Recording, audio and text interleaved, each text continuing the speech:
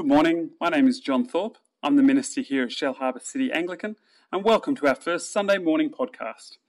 It's not quite the same as coming together in one room, but these are the days that God has given us, and we're going to continue to work hard to honour God in them. Paul says in the book of Romans in chapter 12, starting at verse 10, "Be devoted to one another in love. Honour one another above yourselves. Never be lacking in zeal, but keep your spiritual fervour serving the Lord. Be joyful in hope, patient in affliction, faithful in prayer. Share with the Lord's people who are in need. Practice hospitality." How we do these things is certainly going to change for the next couple of months.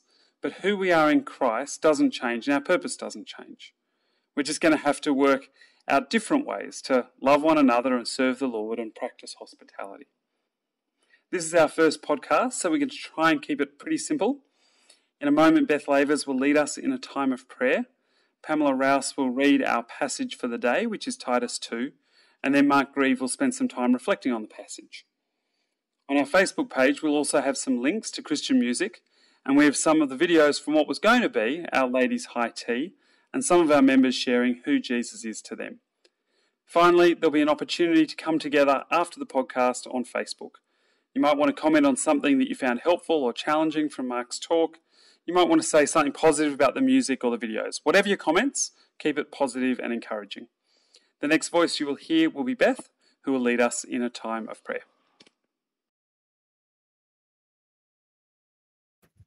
Great is the Lord, and most worthy of praise. His greatness no one can fathom. Let every creature praise his holy name forever. Father God, we come to you in prayer, praising you for who you are. We thank you for your goodness, your grace, your kindness and compassion. We praise you that you are our all-knowing, all-powerful and all-loving God. In these anxious times, we know you are good and that you care for us. Today, please let us hold firmly to your promises, for surely your goodness and mercy will follow us all the days of our lives. Lord God, we ask your forgiveness for the ways in which we've sinned against you, for the times we've been selfish and thoughtless, and for the times we have not trusted in you. Please help us to turn back to you and to seek you at all times. Please forgive us for failing to live up to who you have called us to be, and for failing to be salt and light in this world. We thank you that you do forgive us because of Jesus' death and resurrection. By your Holy Spirit, enable us to live for you and to honour you more and more. Amen. Lord, we thank you for the many ways you have cared for us and for the ways you have sustained us every day. Thank you that amidst the many fears and uncertainties of the COVID-19 pandemic, you are unchanging and you are good. We thank you that in a time of great turmoil, you have given us each other, and through technology and other means, we can continue to fellowship and to care for each other's needs. We pray for those in need in our church. God of grace, power and mercy, look on your servants with compassion in this their time of need. Give them courage and complete confidence in your protection and keep them in your peace. At this time, we pray particularly for those in our church family who are elderly, disabled or otherwise disadvantaged and are vulnerable in the COVID-19 crisis. Please help us to be generous in showing special thought and care for these people so they do not suffer. Amen. We think of our church family and particularly bring before you Linda Pill, Veronica Presland, Jude and Dylan Ratcliffe, and Eve and Larry Reese. May the Lord make their love increase for each other and for everyone else. May he strengthen their hearts so that they will be blameless and holy in the presence of our God and Father when our Lord Jesus comes with his holy ones. Amen. Lord, we pray for our ministries, for our staff and their families, for our parish council and wardens, and for our maintenance ministry. Ministry looks really different for our church at the moment, and we pray that you will help those who minister in our church to be able to learn and adapt quickly to an ever-changing environment and be able to figure out how to do ministry safely and well, so that every member of our congregations is able to still feel connected to our church family, able to hear your word preached and participate in fellowship, even if that fellowship looks different for a while. We pray these same things for our local mission partners, Anglican Deaconess Ministries, Moore College and YouthWorks College. We pray that these institutions would be able to figure out how to continue training the next generation of ministry workers in a safe way. Amen. Father, it would be impossible to come before you in prayer and not plead with you for our community, nation, and world. Lord, the times we are living in are frightening for many. When we are anxious, please help us to turn to you in prayer and to place our trust in you. We ask that you would protect your people and give us wisdom in responding to the COVID-19 pandemic. Please be with our doctors, nurses, and scientists, treating patients and searching for a cure and vaccine. Please keep them healthy and supply all their needs as they care for increasing numbers of sick in our hospitals. Please also be with our leaders, particularly our Prime Minister Scott Morrison. Please give him wisdom and patience as he makes decisions for our country and attempts to reassure the people of Australia. We thank you that in all things you are sovereign and you are bigger than any challenge we might face. Please help us to keep this truth in the front of our minds when our worry threatens to overwhelm us. Our Lord God, we thank and praise you again for your unfailing love. Please help us to know your presence and peace in the weeks and months ahead. We bring all of our prayers and requests to you, trusting that you hear us. In Jesus' name, Amen. And let's pray the Lord's Prayer together. Our Father in heaven, hallowed be your name. Your kingdom come. Your will be done on earth as in heaven. Give us today our daily bread. Forgive us our sins as we forgive those who sin against us. Lead us not into temptation, but deliver us from evil. For the kingdom, the power, and the glory are yours, now and forever. Amen. Pamela Rouse is now going to read the Bible. It'd be good to make sure you have a Bible open so you can follow along during the sermon. If you don't have a Bible in front of you, then why don't you hit pause, go and grab one, and then rejoin us. Titus 2. You, however, must teach what is appropriate to sound doctrine. Teach the older men to be temperate, worthy of respect, self-controlled and sound in faith, in love and in endurance. Likewise, teach the older women to be reverent in the way they live, not to be slanderers or addicted to much wine, but to teach what is good. Then they can urge the younger women to love their husbands and children, to be self-controlled and pure, to be busy at home, to be kind, and to be subject to their husbands, so that no one will malign the word of God. Similarly, encourage the young men to be self-controlled. In everything, set them an example by doing what is good. In your teaching, show integrity, seriousness, and soundness of speech that cannot be condemned, so that those who oppose you may be ashamed because they have nothing bad to say about us. Teach slaves to be subject to their masters in everything, to try to please them, not to talk back to them, and not to steal from them, but to show that they can be fully trusted, so that in every way they will make the teaching about God our Saviour attractive. For the grace of God has appeared that offers salvation to all people. It teaches us to say no to ungodliness and worldly passions, and to live self-controlled, upright and godly lives in this present age, while we wait for the blessed hope, the appearing of the glory of our great God and Saviour Jesus Christ, who gave himself for us to redeem us from all wickedness and to purify for himself a people that are his very own, eager to do what is good. These then are the things you should teach. Encourage and rebuke with all authority. Do not let anyone despise you. Well, hello, my name is Mark Grieve. Thank you for tuning in for the sermon this week. I will be speaking on Titus 2 in our Titus series, and I just want you to maybe read the passage before I get stuck into it. So it's Titus chapter 2 from verse 1 to 15, and I'm going to begin now. Being a teacher, if there's one thing I'm familiar with, it's rules. Part of my role as a Year 9 Dean is to ensure that students are following the school rules. Now, I wonder what rules you hated most at school, because I can tell you what rules are hated most today. Firstly, no phones. You know, in our day, if kids were standing in a circle looking guilty, it was probably a cigarette they were hiding. Well, today it's a cell phone. They just can't seem to be without them for the period of the day. Secondly, no public displays of affections, or PDAs as they are known, which should be banned everywhere. There's certainly a no-go zone at school, especially in our current climate.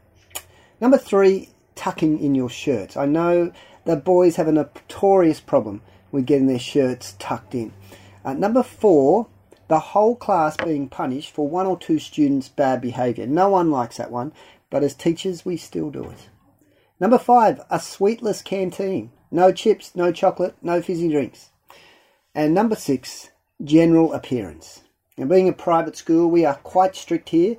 Hair out of the eyes and off the shoulders and tied back for girls. The dress has to be below the knee. There's no makeup, fake tans, eyelash extensions, bracelets, necklaces, earrings. You know now how I spend most of my days trying to police that.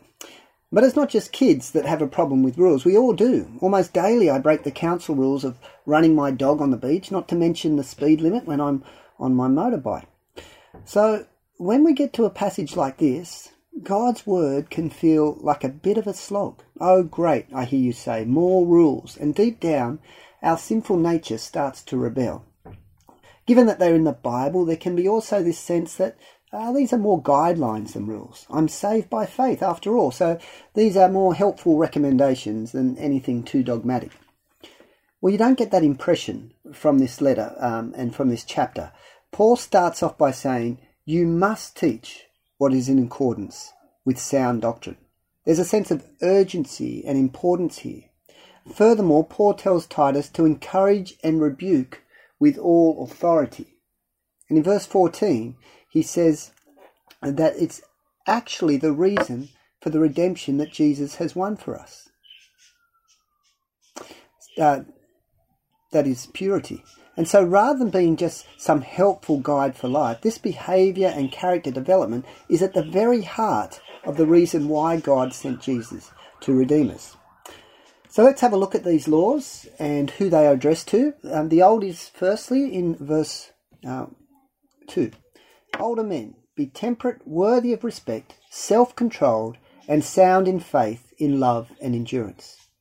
Now, I've been watching a bit of The Simpsons lately, and it's fair to say that Homer is the complete opposite of what Paul is describing here.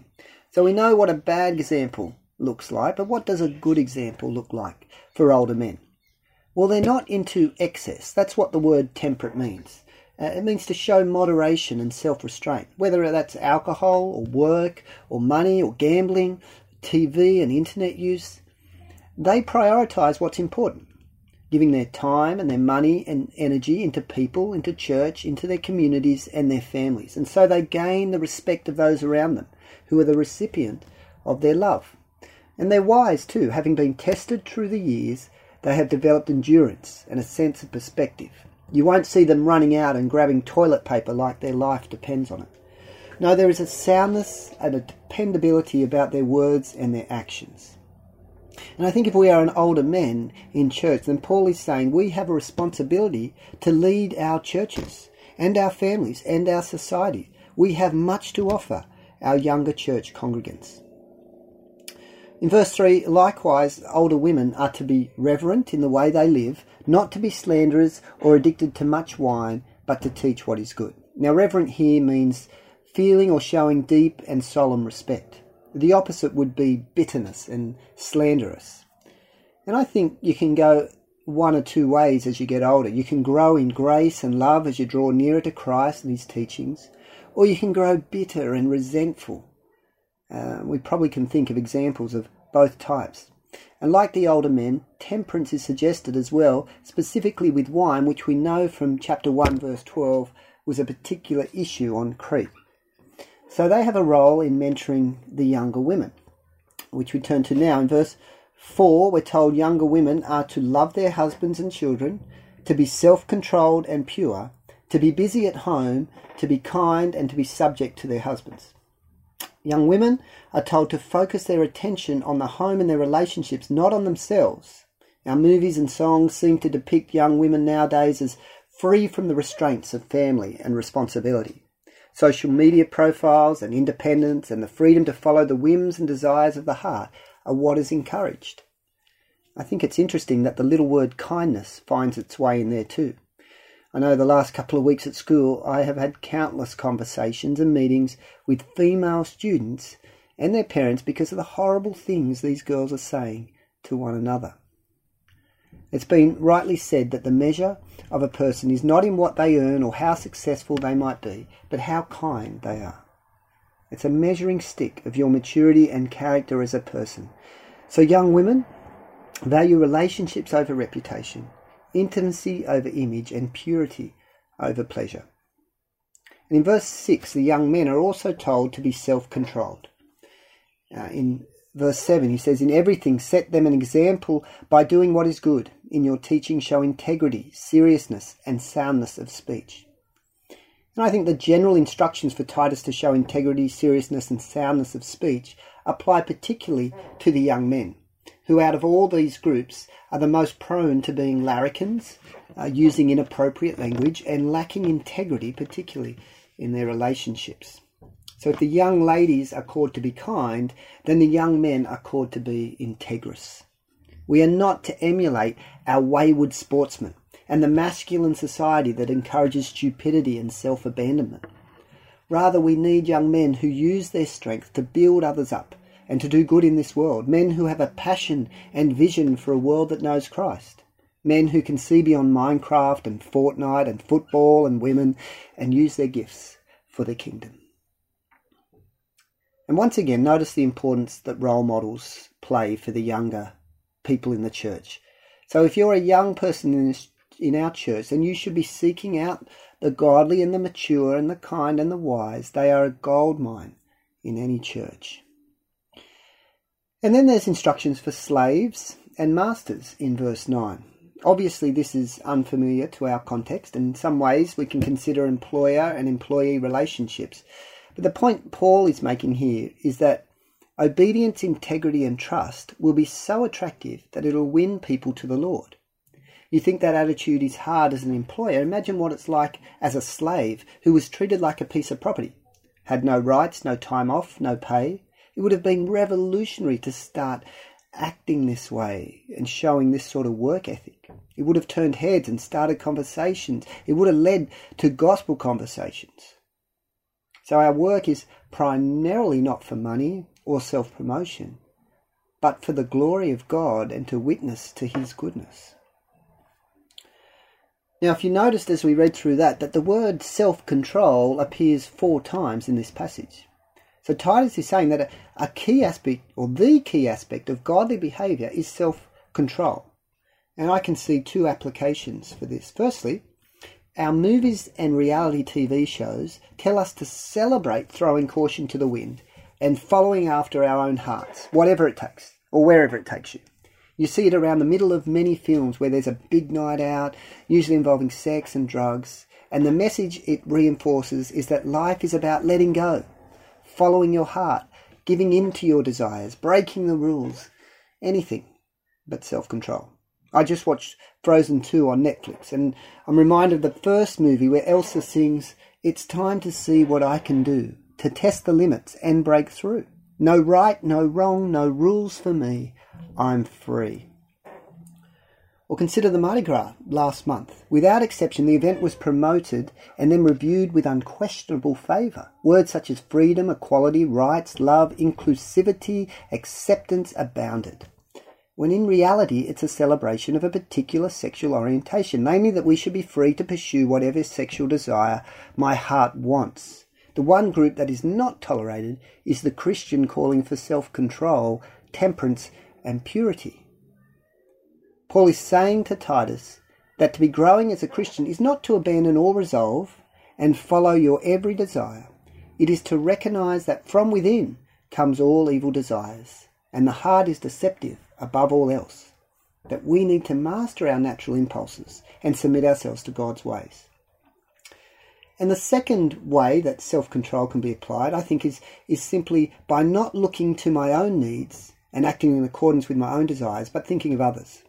Our empty supermarket shelves are testament that many people are not showing much self-control at this time. We've had our Prime Minister, among others, getting on TV and rebuking the nation like an angry dad, and rightly so. But it's at precisely these times of crisis that character is shown. So anyone can be kind and caring and generous when all their needs are being met and they've not a worry in the world. But when there is trouble and a crisis and potential hardships, that's when people's true nature is seen.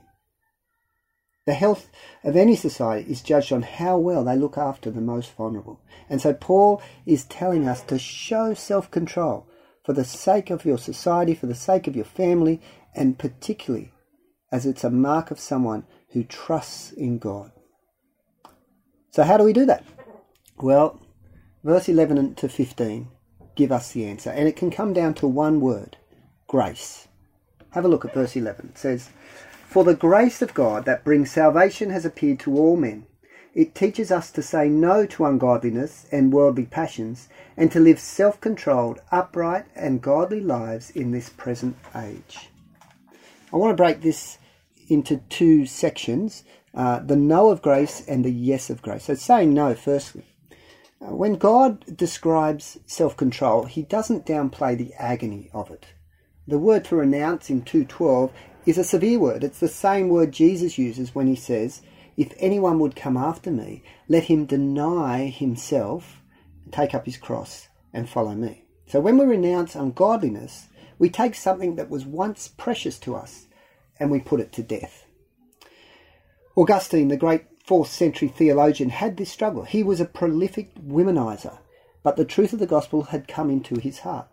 And at one stage in his struggle between following Christ or following the flesh, he cried out, "Lord, make me pure, but not yet."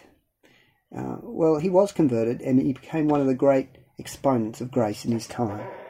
Or consider C.S. Lewis, the greatest Christian mind of the 20th century. He struggled for 15 years, at one point declaring that he was the most reluctant convert in all of Britain.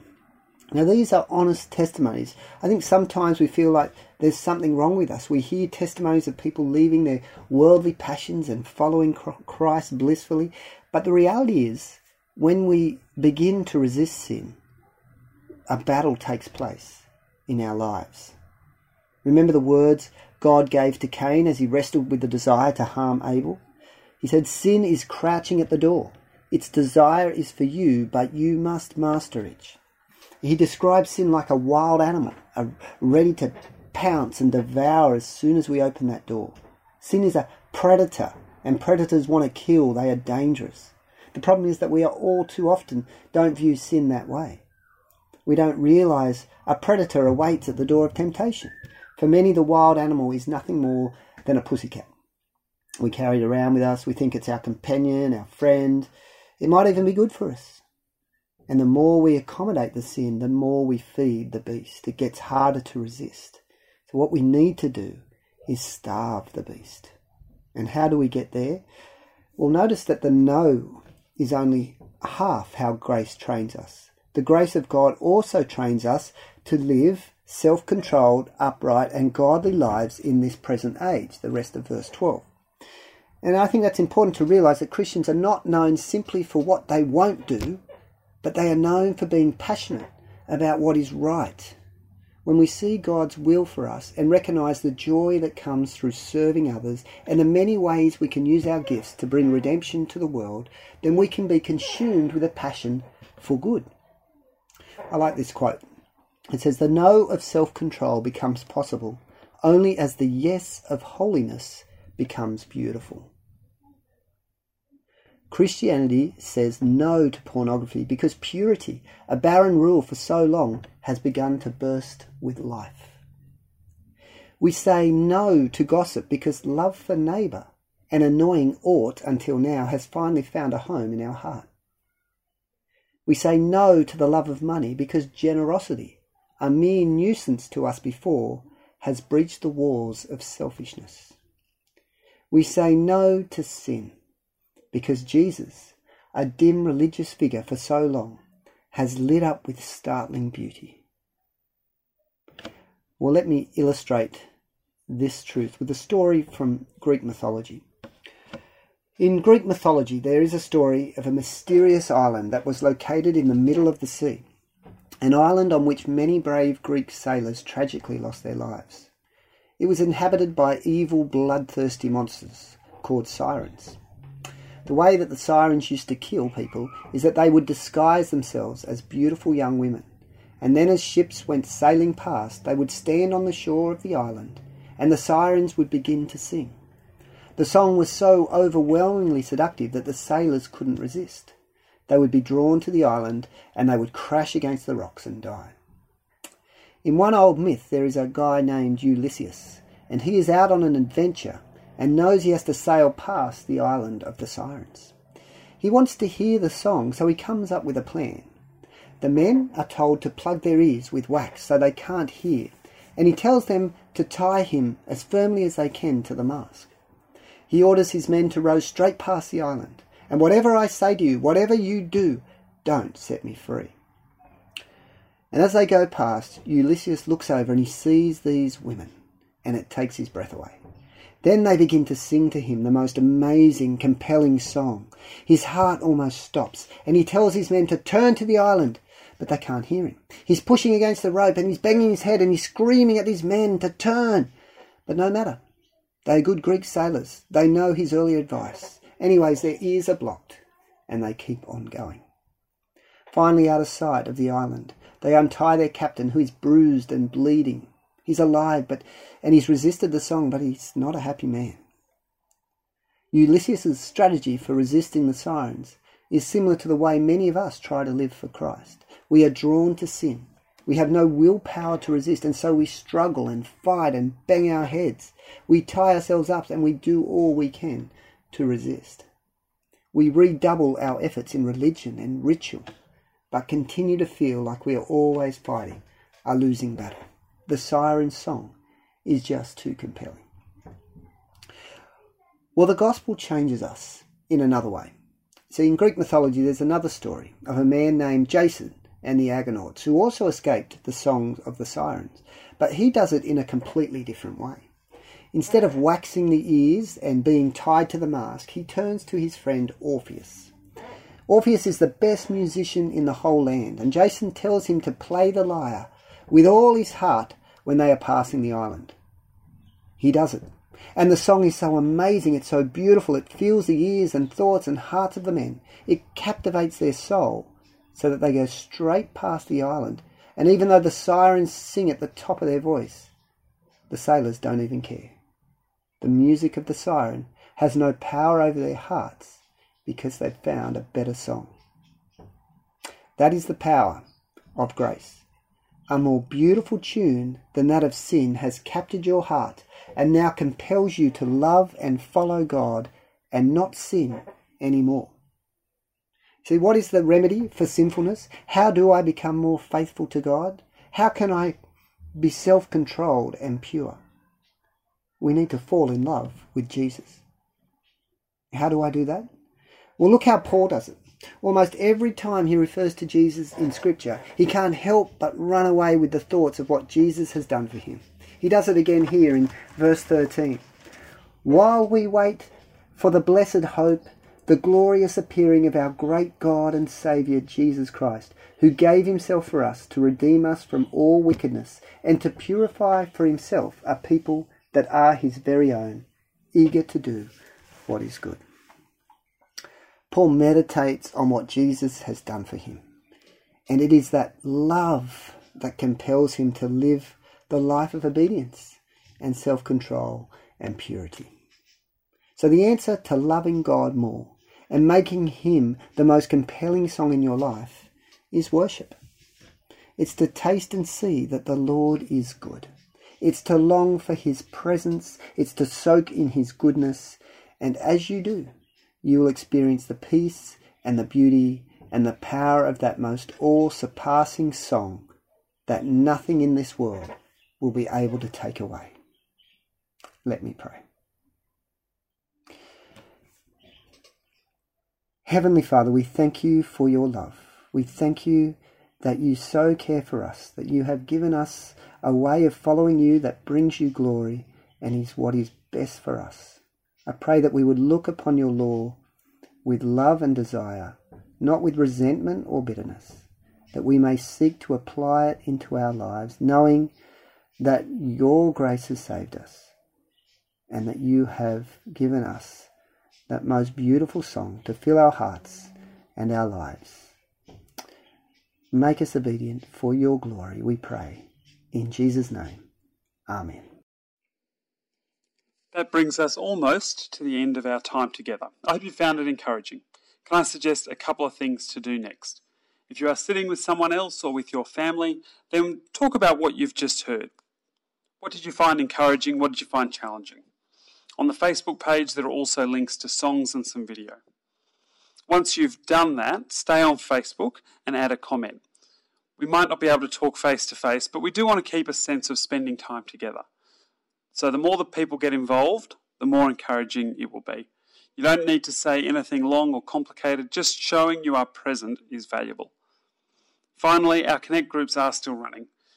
That might change this week, but let's keep meeting for as long as we can as appropriate.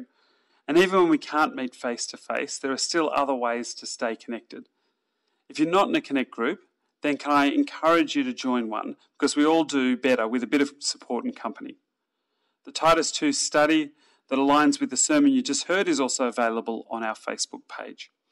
That's the end of our first podcast. For those who are listening on Sunday morning, I will see you very soon on Facebook. Have a good week. Go in peace to love and serve the Lord.